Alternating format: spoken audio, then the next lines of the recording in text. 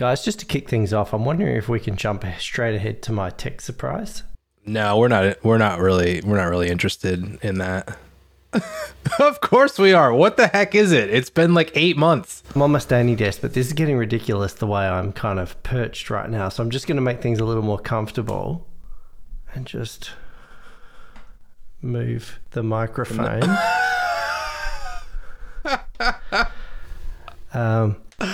I was really wondering why the hell you were positioned so incredibly awkward. I was like, is he going to stand that way for an hour? I thought, is he hiding his glasses? He's cut half his face off. Is the tech surprise he has new glasses? He's built this up for 2 weeks. It's not the new glasses. I'm really hoping, though, that I have some dulcet sounds right now. You sound amazing. Because I have somehow through fortune, acquired, at least for a period of time, a Shure SM7B microphone. And so, yes, this is the first real use of it. I saved it for Hemispheric Views. So I'm hoping that this bad boy is doing the trick. I was going to guess microphone, but then I thought, no, Andrew has like 6 microphones already. Surely it's not another microphone. Then I thought maybe it was something to do with a camera and you were going to like go from this weird angle that you were at and somehow zoom out to some kind of ultra wide action or something. But it was very awkward that you were standing the way you were. So I'm much happier that you look comfortable now and you probably won't have back issues tomorrow.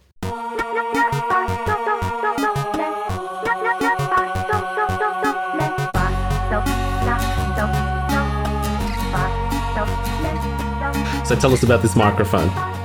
So as you'll know, that just for a bit of history, I started off with a Rode Podcaster back in my naive podcasting days when I thought, sure, a USB microphone would be enough.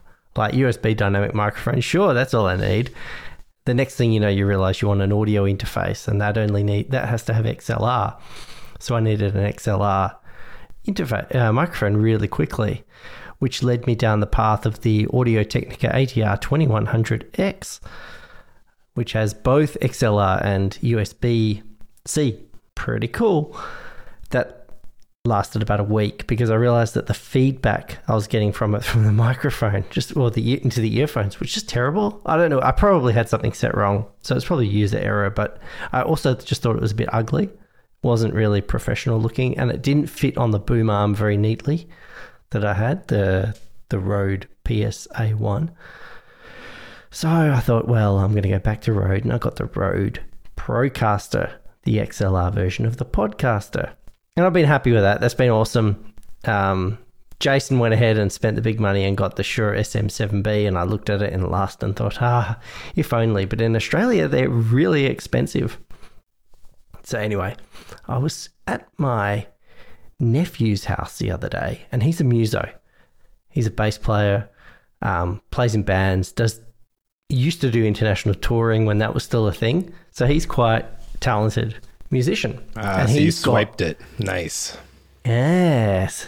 So I was looking through his cupboards, because he was showing me his gear, and I saw that he had a SM7B set up for his own studio. I was like, oh, look at that. I could rattle off what it was. And he was like, yeah.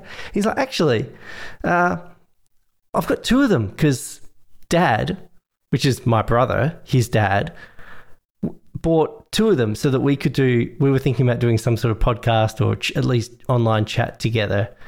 And it just never really panned out. And my brother lives overseas now. And he didn't take the microphone with him. So there was this Shure SM7B sitting there in the box in my nephew's cupboard. I said, Alex, I'm sorry, mate, but would you mind if I borrowed that? It's like, was he hesitant? Sure. Yeah, he was like, fine, no. And my nephew's wife, she was like, yes, take it, because it gives us more cupboard space back. How big was the box?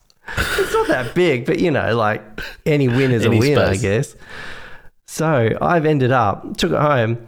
This SM7B doesn't look like it's ever been used, to the fact that I've actually had to put the alternate windshield on it because the original one, I think maybe it had been opened once, used, put back in, but the whatever it's made of had started to rot. You know how that sort of foam can rot if it's just left, it'll start flaking off. So I've put the bigger windshield on, but apart from that, I think it's brand new. It's like when you find one of those old cars in a barn in the middle of nowhere, and it was bought, never used, and you just come upon it. It's like treasure. Yeah. The closest thing, exactly that, or given my world at the moment, it's like digging up 1,000 bells in Animal Crossing. It's very, very much the same thing, yeah. So like when you buy a new keyboard, right, for example, you're feeling something under your fingers, there's a difference. When you're putting on new headphones, as Jason has, you've got this different cushiness or audio quality in your ears. You've said this is the first time that you've used it for proper podcasting, but I'm assuming you've tested it. Do you feel any different or feel like you sound different listening back to yourself? I did a super quick test with it earlier, and I did think it sounded nice when I was hearing it back. As I talk to you guys, though, and this is the first time I've used it through Skype, I am not hearing myself very well at all through the headphones. I don't know if that's a Skype thing or, again, something that I've got misconfigured. So I'm not hearing myself come back through my headphones very well at the moment. I'm a little dissatisfied about that. But hopefully it sounds right to you. It seems smooth to us, I think. Do I sound like a radio DJ? You look like one. Oh. We're talking beyond radio DJ, like national audio figure. I don't know. What's the term for that? Very important person is what I would go with. Hey, in Beverage Corner this week, I'm breaking out. Ooh. I have my trusty bottle of water, Okay. just filtered, but otherwise straight from the tap. But most importantly, I've got something called Ciao Bar. Wow. Is that pudding? Ciao Bar. It's like Denso e cremoso, gusto classico. we've got. Ciao Bar. Wow, we are truly international now. This is Italy's finest hot chocolate. And where It is lovely. was this stolen from your nephew as well on the way out the door?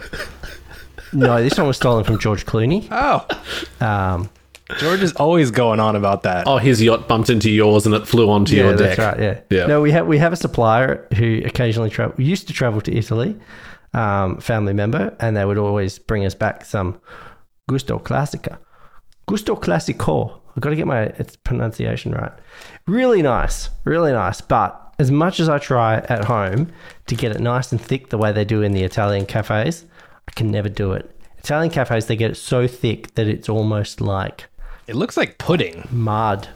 Yeah, when you drink it in Italy, it practically is like pudding. They somehow get this density of hot chocolate milk so amazingly done, so well. I've never quite been able to replicate it here, but there you go. Can I just say, I think you need to hold that up to the camera again. I need to get a screenshot of this because you look like... Here we go. I'm gonna take a screenshot of Ciao Bar with its official brand ambassador, Andrew Canyon. Snap. Oh, that's beautiful. Now, I have a question for you about Ciao Bar, or Ciao Bar, whatever this is. Yes. Are you mixing it with... I was saying it Ciao like it was goodbye. I don't think I'm it probably saying is it right. that. Ciao Bar. I don't know. Ciao Bar, there you go. Ciao Bar. Is this being mixed with water or milk? Milk, okay, because I was saying sometimes those, when you have like those, Nescafe froth things and you just throw the powder in with water, but you're doing it with hardcore. Milk. Are they doing it with cream or something? I don't know. They do it because they do it as part of it with their espresso machines as well. So they get like really powerful frothing, heating oomph. The closest I get is I put it in a Thermomix, about 7 minutes on 70 degrees with milk. About 250 mils, 300 mils of milk per sachet. That long, stir it up, makes it warm. Are you using proper Italian cow milk? Maybe that's your issue. Well, this time I did try something a little bit different. I managed to find in the shop the other day, it was on special. It was cheaper than the normal milk, so I thought I'm going to get that because I'm ever a bargain hunter. I got extra creamy milk, which I sort of hoped might be the American version of half and half, which is amazing. It wasn't as thick and creamy as half and half, but it was very creamy. So I've used that tonight in my choba. So wait, half and half is that's just an us thing? You don't have half and half? No, I've looked everywhere. Interesting. No, we have lots of different silly milks, but can you clarify, sorry for my ignorance, what's half and half again?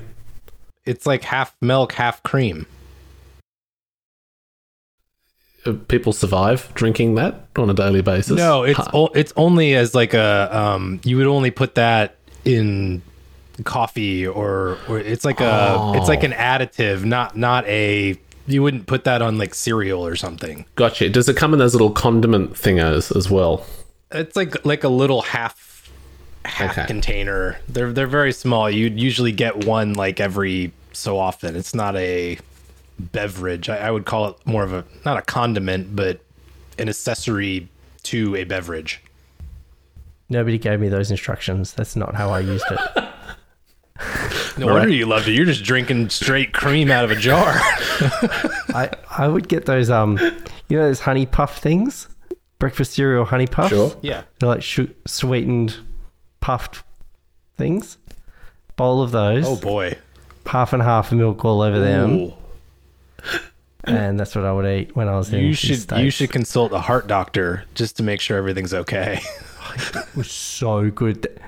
The second time I was going to the US, so I did that the first time I went. The second time I went over there, that's what I was dreaming of, like before I got there, was being able to eat that cereal with half and half milk. It was amazing. And I'm jealous of you, Jason. You could just wander out.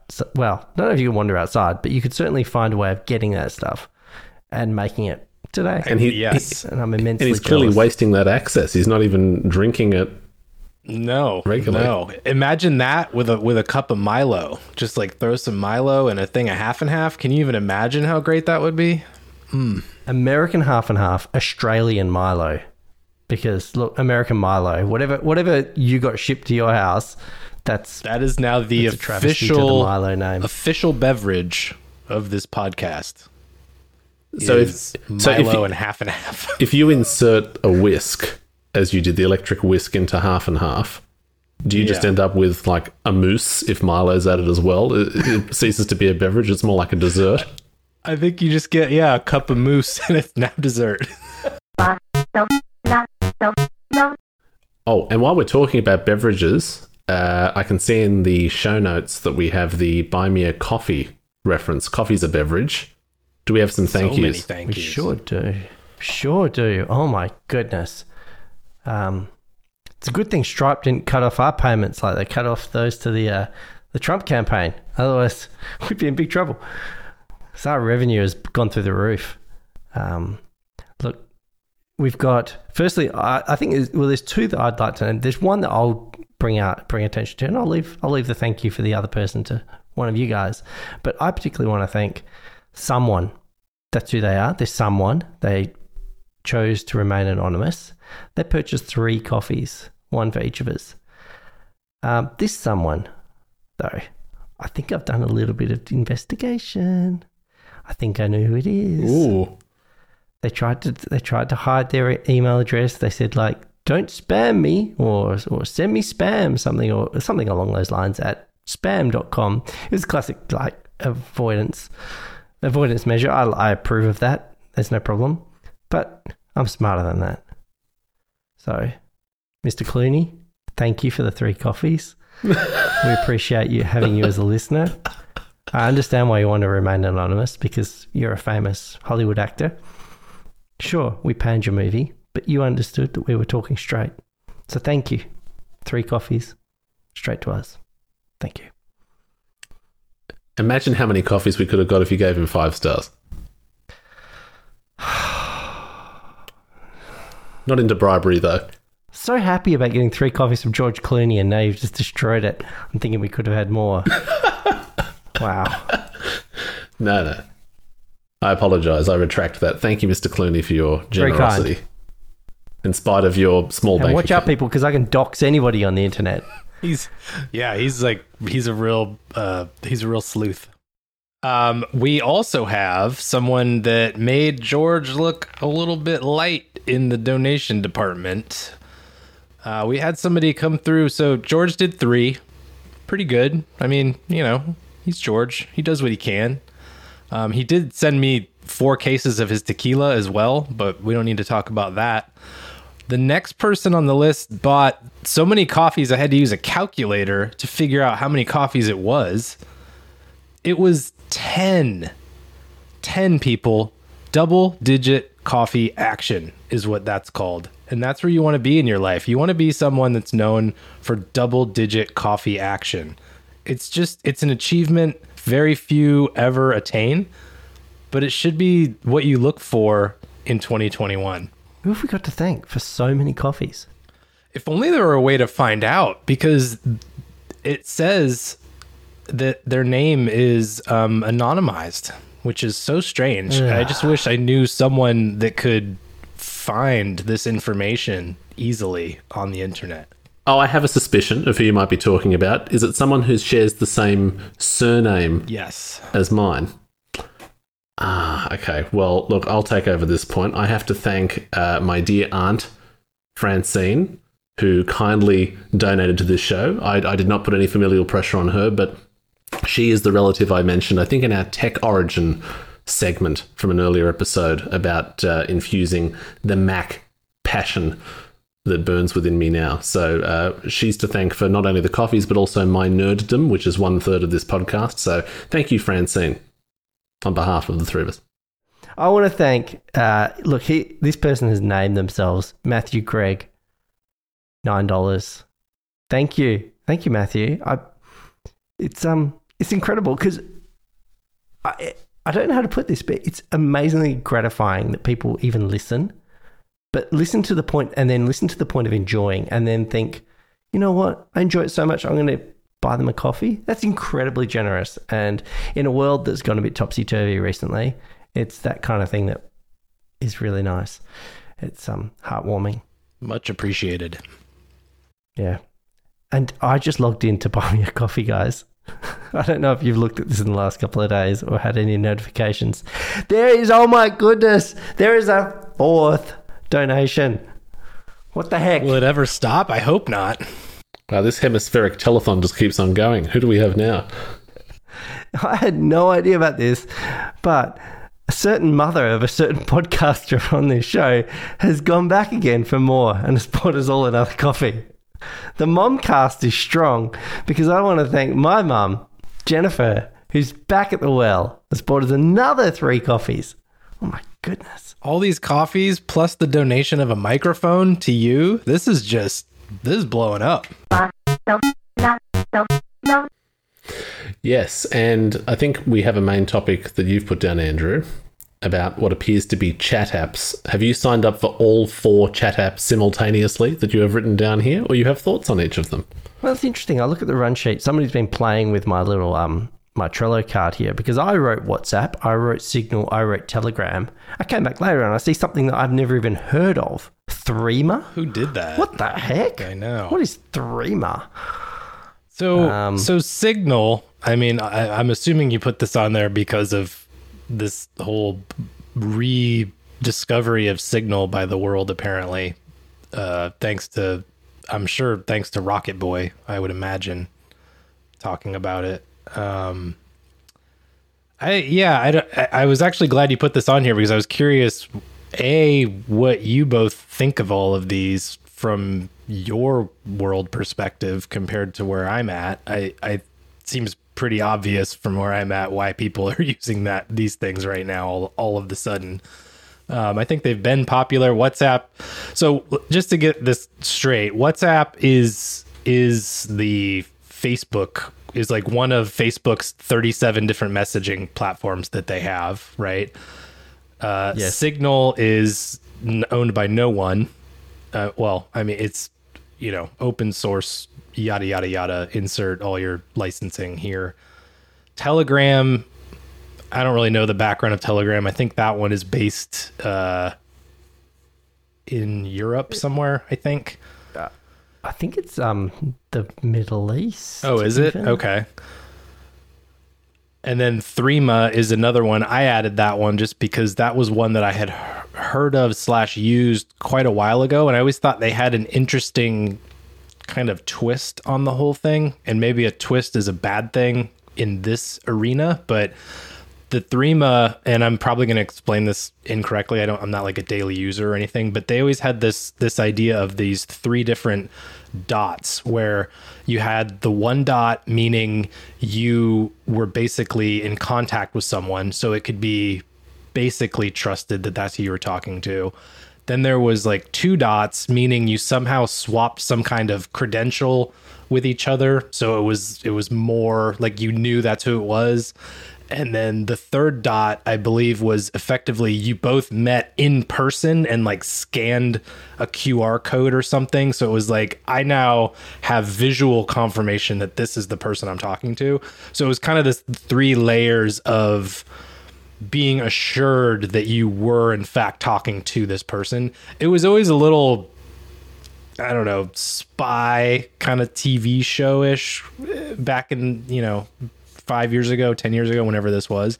But it seemed like an interesting thought that just because it's a secure chat platform doesn't mean you know who the hell's on the other side. I mean, that it's like faxing someone where, yeah, it's a secure faxing's not secure, but you don't know who's picking that thing up out of the other end. You have no idea. So I just thought that was an interesting idea, but now it seems that we're back into it kind of comes in waves. I feel like, at least here in the US, these secure end-to-end chat apps where people get real excited about them, everybody signs up for them, and then they realize this isn't really doing anything for me. And then they kind of fall off again. And then something happens where some company leaks a bunch of data. So now we're back onto the whole secure chat thing. The only thing I'll just say real quick is, for me, the end-to-end thing I think is great. I just feel like put that into the things we're already using instead of having another layer of thing to use. So I don't personally use any of these day to day unless somebody says they need to talk to me through one of those, which is not really a thing that's happening. I still just mainly use iMessage for everything, or like Discord. It would be another one, but I don't know. What about both of you? Maybe Andrew, you start. Are these a thing? Yes, they're a thing in Australia, but is this something like here where it kind of goes in waves, or does no one care about any of this? Look, I think like everything, WhatsApp probably really owns the space. They've got the power of Facebook and the power of ubiquity across both platforms. I think the thing that is most noticeable here, and the thing that disappoints me in a way, is that iMessage, or Messages, or whatever you want to call it, is not on my list. I use it, but it's really limited to just Apple people. As soon as you try and go cross-platform, you fall back to green bubble SMS stuff, as far as I can tell. I think that's all it is still, MMS, SMS. So it doesn't really work, and it doesn't have all the additional add-ons like Giphies and all those sorts of things that work well across non-Apple devices. So it's kind of a non-starter, even though I would prefer to just run everything through that. But yeah, WhatsApp has been the predominant one. Like, I know I've had friend chats in it. I've had family groups in there because that everybody has it. However, over the last couple of weeks, and what pushed me to looking for a change, I've had Signal and Telegram accounts from a while ago, probably like you said, Jason, one of those previous waves where I investigated and tried to find a different alternative to Facebook, but I didn't get any traction. So they kind of went by the wayside. What I found interesting, though, is that since WhatsApp released its new terms of service, there's been a genuine awareness that maybe Facebook's a bit creepy. And this is by people who aren't in the tech world at all. So I've had success in moving a friend group over to Signal and my family group over to Signal. There was a bit of consternation about it, but somehow it managed to happen. I did catch up with my mates last weekend, and I offered a white glove concierge installation service to help a couple of them install the app and get it up and running. And I copped a lot of hassle, and I'm still getting it on the message board about couldn't we have just stuck with WhatsApp, yada yada. But it's all good natured, and I think we've had success in moving it over.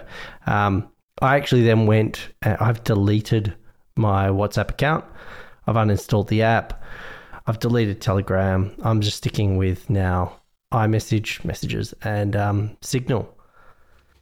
What made you pick Signal over Telegram? Or was it the security model or whatever? Or was it just the user interface? Or what made you pick one? Yeah, I think it was probably a bit of both. It seemed to be, and I'm no cybersecurity expert, but it seemed to be that Signal had at least a reputation of better security or stronger security than Telegram. Realistically, for what we're doing, we're not organising any riots or anything like that. So that we know threat of. Vectors, you'll never know now. But yeah, so I don't think that's a real problem. But I think the Signal interface just kind of seemed a bit friendlier. I actually didn't like Telegram because it looked so much like WhatsApp, and I actually don't like the UI of WhatsApp. And Telegram seemed to totally just ape it. It was like a Samsung copy of Apple. Signal at least seems to be trying its own look and feel a little bit, and I thought it was a bit nicer. So, and the fact that other people had now heard of Signal helped with that transition. You know, so other people were getting on board, and that was probably because of Elon. But who cares what the vector is? Like, the less Facebook in our lives, the better. So yeah, that's where I'm seeing it from. But overall, in society in Australia, WhatsApp is still far and away the strongest as far as I can tell. The only one of those apps that I've had any experience with was Telegram, and that's because I was invited to speak with other people online, and I didn't have too much of a problem with the app. For me, it was this kind of begrudging, it's good to have this variety of competitors or different chat alternatives, but I just found myself being frustrated by being pulled in all these different directions. Like now, like you two, I mainly rely on messages with Apple people or relatives or close friends. There are only a couple of Android holdouts out there who make me use something else. Telegram, I didn't mind too much. I've never had a WhatsApp account, funnily enough. My first real knowledge of that came from hearing that apparently it was like the app for Germans because of my German cultural interest, and they loved it because of privacy. And like you said, these waves come through of people being enthusiastic about new alternatives or being worried about how companies like Facebook are being creepy. The moment that the Germans heard that Facebook was getting WhatsApp, they just started tearing their hair out. Like, what are we going to do? This is not good, because they've always been really privacy aware and focused. But what do you both think about apps like one that isn't on here is Keybase? What do you think of Keybase? I still have a Keybase account. I'm kind of on the fence about it now since they got bought by Zoom, and it was a very odd situation. The company that kept getting kind of thrown out in the dumpster because of security things then bought Keybase, which is their whole thing is security and privacy and encrypted messaging and so forth. So I'm assuming they bought it it was to get the people so that they could then put those people onto their actual, bread and butter where they're making all their money. But now that it's with them, I feel like best case, it's just kind of going to linger and not ever do anything else. I don't see them saying, now we are a video conferencing company and a weird, obscure identity service on the internet. It's just like, if I were them as a company and running Zoom, I don't really feel like I would say this is our core competency. We probably need to just get these people over here and get rid of this other thing. So I don't really care. I think the messaging part of Keybase was always pretty weak anyway. But what I liked about Keybase was the idea of proven identity. And I've never found anything else. If anyone listening to this knows of something else, please let me know. But I've never found anything else like the part of Keybase of related to identity. So if you go to like my Keybase page, you can see that this website is absolutely owned by me because I had to go in and put in, you know, a text thing into DNS, blah, blah, blah, blah, blah. Anyway, proving that I actually own that domain.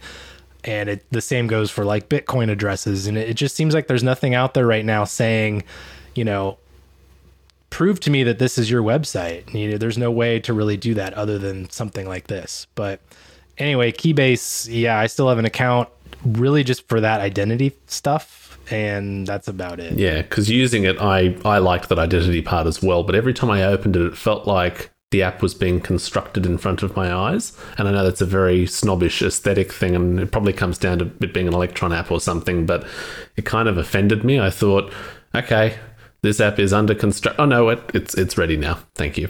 But an app that I've had to use with relative in China is WeChat. And we all know that's not, let's say, the secure or certain chat application that we might say that others are.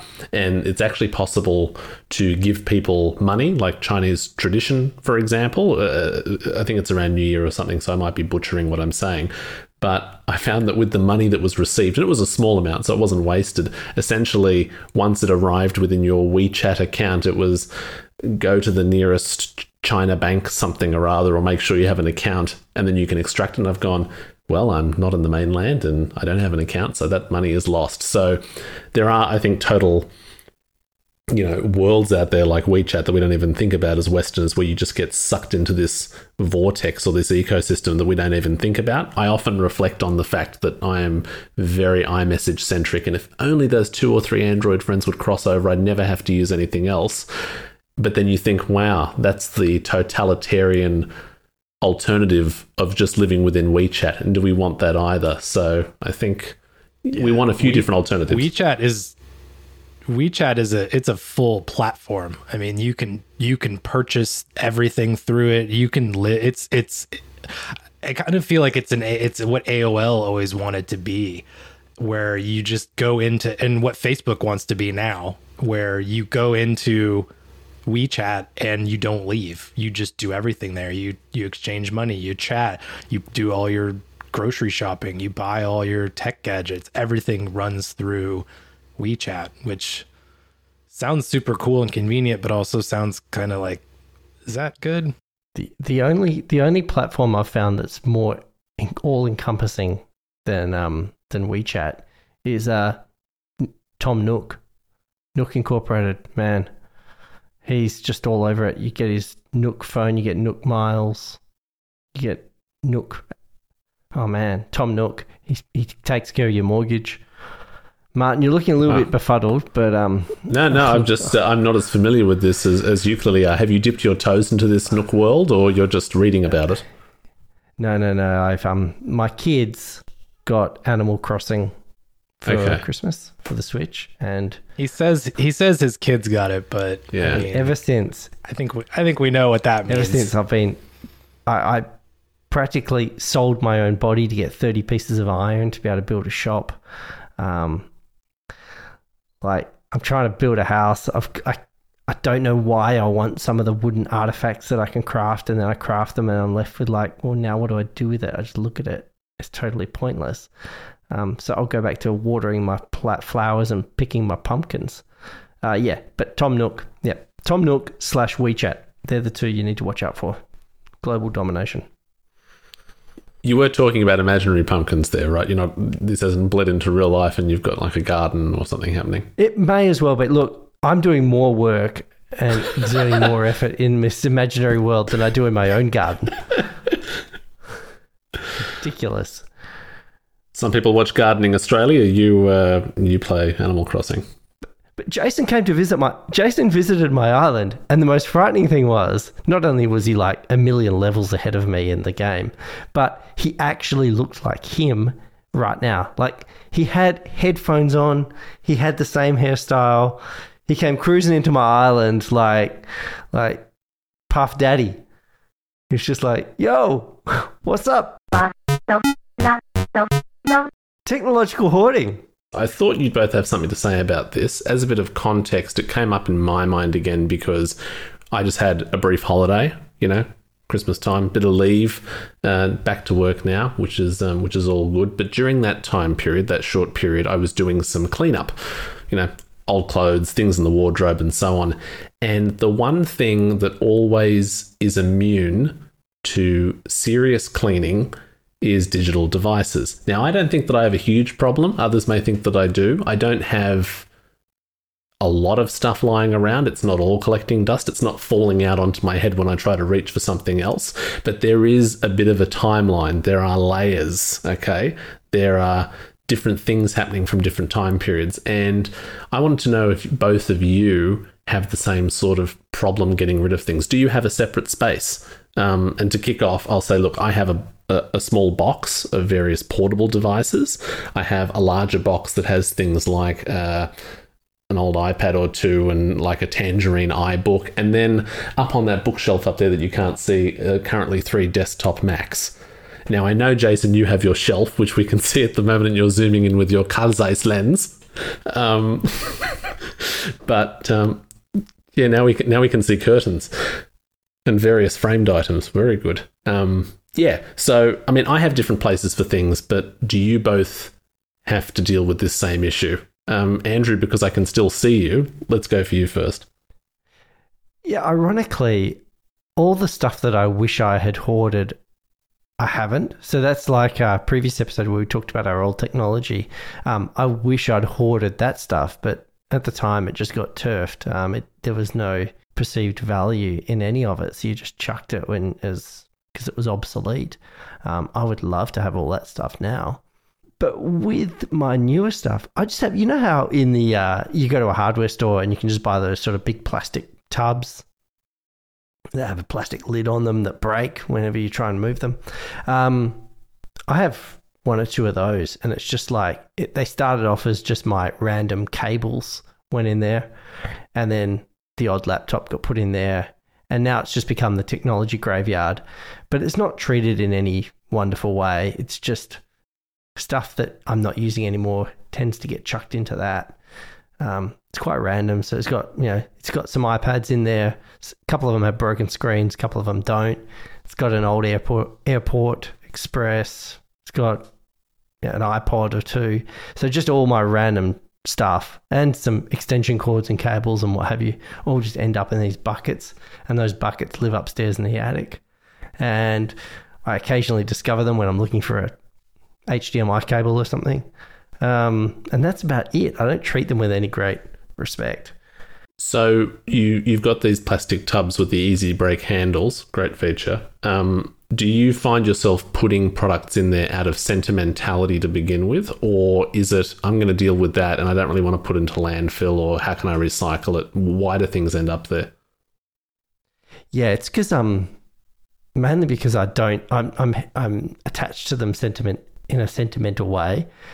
And yeah, I don't want them I don't want to put them in the bin because, they would just go to landfill and pollute everything. But I think I could take them back and be recycled, but what's the value of them being recycled versus having them so that maybe I can show my kids when they're older and I can say, look at this hilarious thing we used to use. Isn't it a piece of junk? So I kind of it's that sentimental sort of approach. And like I discovered the other day, an old iPhone, and I just held the iPhone 3GS or whatever it was in my hand. And it was just like, oh, that's right. That's what this felt like. And it took me back in my mind to that era. What was I doing? Oh, I remember when, and remember when I first got this and it was so amazing. It just triggers memories almost. It's like a little time machine in a box. Yeah, and it does highlight, I mean, you think each year, things don't really change as massively as they do now, particularly with mature product lines like the iPhone. But then you look back just a few years when you do keep that stuff, and it's a monumental shift. It's huge. I mean, bezels alone in the last few years. Jason, you were teasing us with a big box, a big Apple product box for an iBook G3. Was there actually an iBook in there, or was it hollow? Oh, no, it's got everything in it. It's every original thing. It's as if it were just purchased from the store. Wow. That's incredible. Yeah. I have a list in my reminders of all the old crap that I'm trying to acquire. So you're a genuine collector. I guess so. Yeah. I mean, people collect everything, right? Some people collect spoons, some, little porcelain things from traveling. I think I don't keep them because they're useful, because they're certainly not useful. I mean, an iBook, a Tangerine iBook is by no means useful, but I think I more collect them because of what they look like more than anything. And I think, like you were saying, how a phone changes incrementally over time, but altogether, it's actually pretty interesting how much they have actually changed. So that's why I collect them. And it's also sentiment as well. Like, why do I have a two-way pager from like 1995 or whatever? Like, who gives a shit about that? But every time I look at it, I immediately remember back to when I first had that, and that was like the first line of two-way communication past just getting a number on a pager and having to call it back, but actually being able to message. So it's really just things tied to memories for the most part. I don't keep everything, but definitely more than I should, I would say. And like I said, where do these things go? So now in our new house, we actually have space for this kind of stuff. So like all my phones I have on one big shelf next to my desk. Down in the basement in one of the rooms down there is where the majority of the other stuff lives. And then some other stuff just kind of randomly, depending on size, it'll go wherever. Like this box just is in the office right now. There's also a G4 12-inch PowerBook in there as well. That one actually works still, and I've been keeping that one going, just because it's kind of fun to boot up, early Mac OS and go, ooh, wow, that is really aqualicious. So yeah, a lot of hoarding going on. It's interesting that both me and Jason have reflected on it being a vector back into our memories, and I wonder if did previous generations have other things that serviced that purpose? I think so. I think it was just there was a much more limited supply, probably, in terms of what those objects could be. It might be a piece of dishware or a small, clothing or a hat or something. Whereas now, with our increasingly ridiculous amount of stuff that is made and is possible, that list just grew exponentially. I mean, you collect what is available, right? I think I don't think it's related to hunter gatherer, but whatever there is to be had, I think we naturally just start to collect and form patterns out of it. I don't know. I mean, that's my professional psychological opinion. I think we're all just bowerbirds, aren't we? And we collect things that make us feel good. And in our instances, that's technological stuff, even though it has little shiny things to build our nests. I don't know what you two think about this, but I'm not trying to get rid of older things because those sentimental memories are attached, particularly the older stuff. But the last two iPhones that I had prior to this 12 mini that's sitting next to me right now, I traded in for recycling to get a discount. So, Jason, are you all right with that, given that you have a shelf of history next to you? Oh, yeah. I mean, I fully recognize that I'm a complete idiot for having all of these phones on a stupid shelf when, the number of people that have pointed out, like, why is that just sitting? Like, why are you not selling that or whatever? But I think a lot of it is now I have so much of the collection. Like, I just want to have all of it. But it's like, I'm collecting Pokemon cards or something. But the resale of them usually, and I guess we have a little bit of a benefit because generally my wife and I both have, whatever phone is the phone.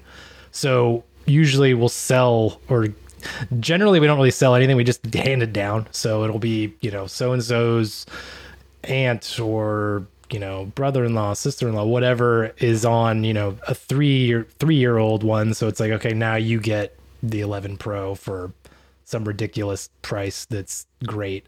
So usually we'll get rid of one of them and then we'll just keep the other one for whatever reason. For my shelf is the reason. But I probably should trade them in. I don't really sell stuff online anymore just because it's just such a pain in the ass. Everyone that is online trying to buy stuff, it just sucks. I mean, it's like, it's such an awful experience. Every service out there is terrible. You put something up that for a fair price, it's like, I would like $100 for this. And then somebody's like, I'll give you $3, take it or leave it. And it's like, okay, bye. Speaking of hoarding, there's one bit of technology that I wish to no longer hoard, which is a 27-inch cinema display. It's still in mint condition, but it's non-retina. It's the mini DisplayPort. Do you have the box? No, I don't. My wife made me. Not interested. Is this the one that's still costing you money in your asset depreciation spreadsheet? Yeah. I've got it in the spreadsheet, exactly. So I need to offload this thing. And I tried to sell it online, and so far it's been a total bust. I had somebody asking me if I could ship it to Sydney. Martin, was that you? He's like, Wollongong, wait a second. It's not worth my... How am I going to ship it to Sydney? Like, I don't have the box. It's... No. And they had somebody else now asking me, is that the one that plugs into Thunderbolt? And it's like, no, it's mini DisplayPort. So I don't think I'm going to get rid of this thing. I think it's stuck with me. But it's just too good. I've looked after it so well. There's not a scratch on it. It is the best thing that happens is you'll finally come to a deal, and then you'll go to meet them, and they won't show up first of all, or they show up and then say it was $50, and they go, "Will you take 40?" And it's like, what? We're not negotiating anymore. This is done. We already agreed on the price. No, I won't. And then the other great thing is you maybe finally get rid of something, and then they have the gall to contact you for tech support on something. This happened to me. I sold a monitor. Yeah, I sold a monitor to somebody for, I think it was like maybe $50 or something. It was like a 20-inch touchscreen monitor, nothing special, just didn't need it. Sold it to the guy, great. Contacts me like 3 days later, and he's like, so I'm having some issues with the drivers on blah, blah, blah. I'm like, are you actually kidding me? How is this okay in your brain? How did this happen in your head? And you thought, yeah, I'm going to contact that person that I got this monitor for close to nothing for. He heard you on a podcast and he thought, that guy knows what he's talking about. Yeah, which brings me to my final rant of, I really feel like when we're doing job interviews for people, when you're looking to hire somebody, like, screw resumes. Resumes are bullshit. Everyone knows that. We need to be looking at what is their rating on like Craigslist and all these services. Did they show up on time for the deal? Did they try to screw the person that they were purchasing it from? I think we're going to learn a lot more about people from these interactions than a stupid resume. Because I can tell you, most people out there, late to meetings, I bet those are the same people that don't show up to buy something on Craigslist, wasting other people's time, trying to lowball. Those are the people on your sales team that are low performers. I bet it's a 1-to-1 ratio. That's all I'm saying. In fact, as I mentioned earlier, that I offered to my friends a concierge service to install Signal. Can I suggest to everybody out there a concierge service to subscribe to Hemispheric Views? Just take the phone, subscribe them up. Did you tell them you did this, or did you just... Was that just a little bonus for them? I didn't do it, which is stupid in hindsight. I probably had a few beers and I wasn't thinking clearly. But that would be a great thing for anybody to do, really, is just sign random people up. And look, the first 30 subscribers, or people who say that they'll subscribe, will receive a personal visit from Andrew Kenyon with white gloves. He will break COVID laws to visit you interstate or in your nation of choice, and he will actually subscribe on your podcast player of choice. Is that right, Andrew? Is that financially feasible, CFO? Yeah, unless you're using Apple Podcasts, in which case no, because that's a piece of junk app. Get something good. Whoa. Hold on. I use Apple Podcasts religiously now. It's the best one. It has no features. And you never know what you're downloading or listening to next or anything. It makes no sense. The feature is the lack of features. Is it time for me to try it again? Oh my God, the last time I tried it was terrible. I feel like at this point, and this is maybe kind of application wide in my whole life, I'm kind of just tired of extra bull. Like I think Castro is beautiful. The Q thing is great. And I finally, for some reason, realized like it's not really doing anything. It's just going to a different, instead of coming in on one screen, it's on a different screen that I have to go look at and delete instead of just deleting it from the main screen. So it's actually one extra step. It's not really saving me any steps. And then the other one is like the orange one it's fine. I don't really need any of it. Like all the skip silence and all that. I've been using the Apple Podcast one for, I don't know, maybe a couple of months now. I don't even notice. I don't, the silence skipping, the speed boost and all that. I don't really notice that it's even there or not. I don't really care. And it's not like you got it anyway if you're on the Mac. I mean, you guys do now that you have M1 Mac, so you can use, I'm assuming all that.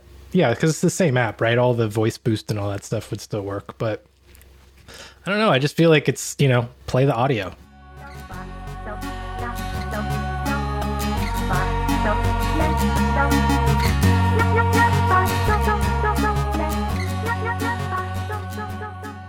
The main feature of my Plex library these days, because I lost most of my content in a hard drive disaster, so I don't have much anymore. But my favorite section is using Jason's YouTube DL scripting stuff, and it filters into my favorite named Plex library. It's called DrewTube. DrewTube. Yes. I love YouTube it. videos coming into DrewTube, minus the ads. Love it. So Drew, obviously short for Andrew. Is that a name that you had when you were younger as like a nickname? Is that a nickname that you have now? Or is that one of those situations where you have like 3 people that you know that still call you that and everyone else is like, why are you calling me? Yeah, I have like circles. So my family nickname when I was a kid, and that I still get called by my family, is Andy. Oh, I'm using that. Only to the family. You're right, Andy. Andy. We're all family. My here. mates, like all my basketball mates and like guys I've grown up with since I was a bit older, I'm either Drew or Drewy. And then anything in a work setting is always just Andrew. But I've always longed for a really cool nickname. Never had something like the Grand Canyon or something like that? Oh, yeah, you know what I mean. Like, they're all naff. I love the word naff. You like the word naff, Jason? I love naff. Yeah, because to me, when I hear it, it sounds so much worse than any like swear word you could use. But yet it's just like no big deal. You wouldn't even have to bleep it. Yeah, you're like, oh, that's naff versus like, that is shit. And see, now I have to put a thing there. Yeah, you're going to have to. So, Andrew, just before I ask Jason if he ever had any nicknames or other names with family, what nickname do you want? If you had to choose, if you had to be given a nickname that summed up who you are or who you want to be, what's it going to be? Jeez, I have no idea. I don't know. I got nothing. This is the problem, right? I've had 40 odd years to think about this and I've still not come up with anything. Well, you've got until the next episode. Until then, I'm calling you Andy. See you in the Discord. Oh, you've done wrong. Jason, any nicknames? Andy. Let's see. So for me, I don't really have any nicknames now. I mean, nothing that people say in front of me. I'm sure I have other ones, but sometimes people call me Andy. Other times sometimes it'll be, I guess mostly when I was a teenager, it was just Jay. And I don't know if that was just the letter J or Jay. Really was more of a verbal thing. Jace sometimes, which is like the worst. I think my mom says that one a lot. I'm just like either stick with the first letter or do the whole thing. This middle thing is just not really working out. And that's really it. I guess, well, in the military, everyone calls people by their last name. That kind of just becomes your name, mostly just because it's written on all your uniforms and stuff. So that was, for a good number of years, was just Burke forever. So if I suddenly say, Burke, give me 10! Is that a trigger? Probably just start crying. I'll just start crying. Do you find an Australian voice has more or less authority than an American voice if that's barked at you? It sounds a little less threatening. Oi, mate, give me 10. Beers, that is. Yeah, something like that. All right. Yeah. Ha. Shall do. Yeah. I'm on it. I'll never forget I have a lot of repressed memories from those times, but one that is like just always sticks out in my mind is the one time I was getting talked to very closely. I don't say talked to, but it was pretty loud. Like right in the face, just talking. And there's a lot of, as you would imagine, yes sirs, yes ma'am, fairly common, you would hope. This was early on. I accidentally did a yes sir to a ma'am. The things that she said she was going to do to me with my own arm were very troubling, to say the least. And that's one of those things you'll just never forget. So always make sure you say the correct sir and or ma'am or whatever it is. Just make sure you use the right one, is what I'm saying. Or else your arm may be used against you in a very violent way. Do you think she was genuinely upset, or is it just a culture thing? It's like, I'm just going to remind him in the future not to make this mistake. I feel like it's both. I think it's a little bit of a culture thing that bleeds into you've been doing it so long it becomes real life kind of a thing. And also it's a great example for everyone else that's around that you don't want to be that guy. Don't be that guy. And I guarantee there was no less than probably 30 people that saw that and were probably going to do something terrible at some point and thought, maybe I won't. Maybe I'll get in line like everyone else. Anyway, that was Military Corner. I can see why you stayed there. Yeah, I'm a lifer, obviously. So I'm now going to call you. I've got a nickname now, right? I've got it. You are now... Go ahead, Andy. You're now G.I. Burke. Or G.I. Jace. We can work either way. Oh. That's probably better, actually. G.I. Jace. Oh, Andy, you're really pushing the buttons today. I'm sure you've heard it before. Martin, who are you? Look, the funny thing is, other than some much more recent use by certain family members or maybe a couple of colleagues, there's the occasional Marty or Feldy, but the funny thing is that by everyone, and I mean everyone, all through my schooling, well out of school, I was always called Martin, and in a rather formal way. And I can never really work out whether that's because people just like the name or if it was some sort of burn from what I've been told, general formal way that I speak. Yes, I would say that. Yeah. Martin, that's right.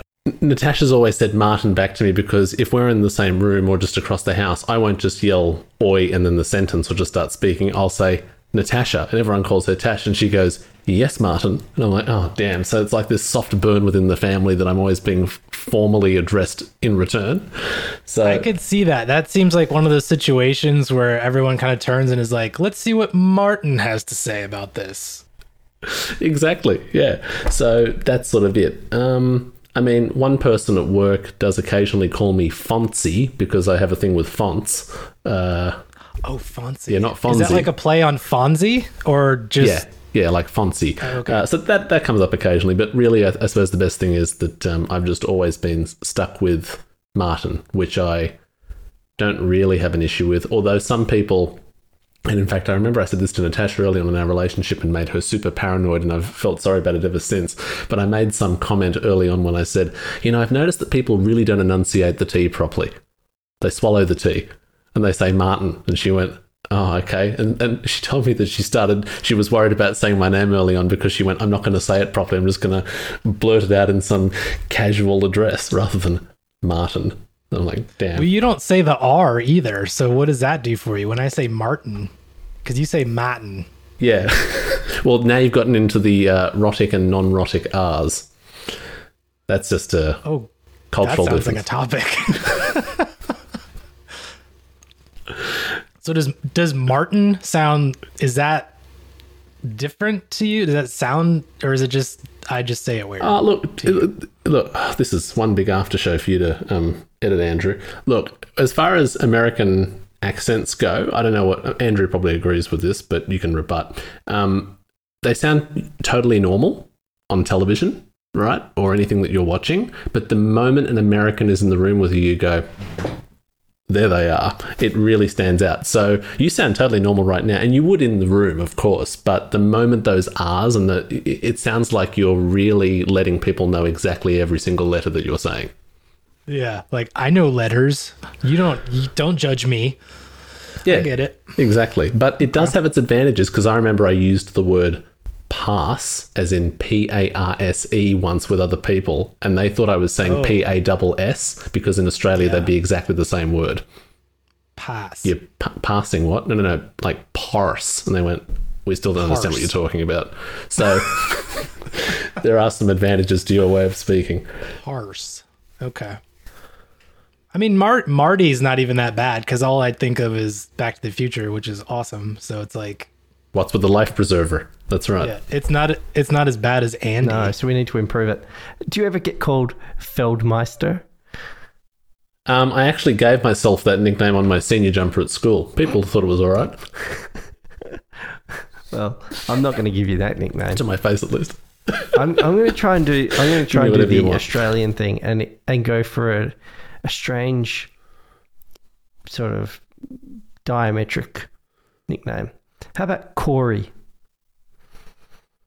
Corey. You know the first thing I think of? There's like a Simpsons moment where Lisa's obsessed with the Corey hotline, and all he does is say things that rhyme with his own name, like allegory and Montessori.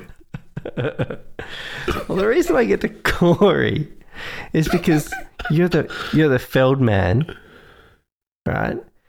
Right. And the Feldman is Corey Feldman, the actor. So you're Corey. Right. So Corey. I don't even know who this person is. You don't know Corey Feldman? I don't think so. I know Marty Feldman. Who's Marty Feldman? Oh, like classic comic actor with the really big googly eyes that he could pop out of his head. See, now we're both Googling. What the hell just happened? All right, Corey Feldman. I'm gonna stick with Martin and Andrew. I'm just gonna go with that. That seems You easier. do you, G.I. Chase. Deleting my recording. When was he born? Oh, 1971. he does have pug eyes. Yeah. That's a good sign. Friendship with Michael Jackson. Oh, that gives you bonus points right out of the gate. Depends what you're looking for in life, really. All right. Well, given that I heaped it all on you just there, Andrew, with Andy, I'm just gonna have to take what I get. Hey, he was a heartthrob. I'll just tell you that, okay? There were the two Corys. There was Corey Feldman, Corey Haim, and I could not get a look in with the girls in my school because I wasn't one of those Corys. So, you're doing okay. Well, okay. Well, I'm happy to be the hemispheric heartthrob. We'll put it that way. There it is.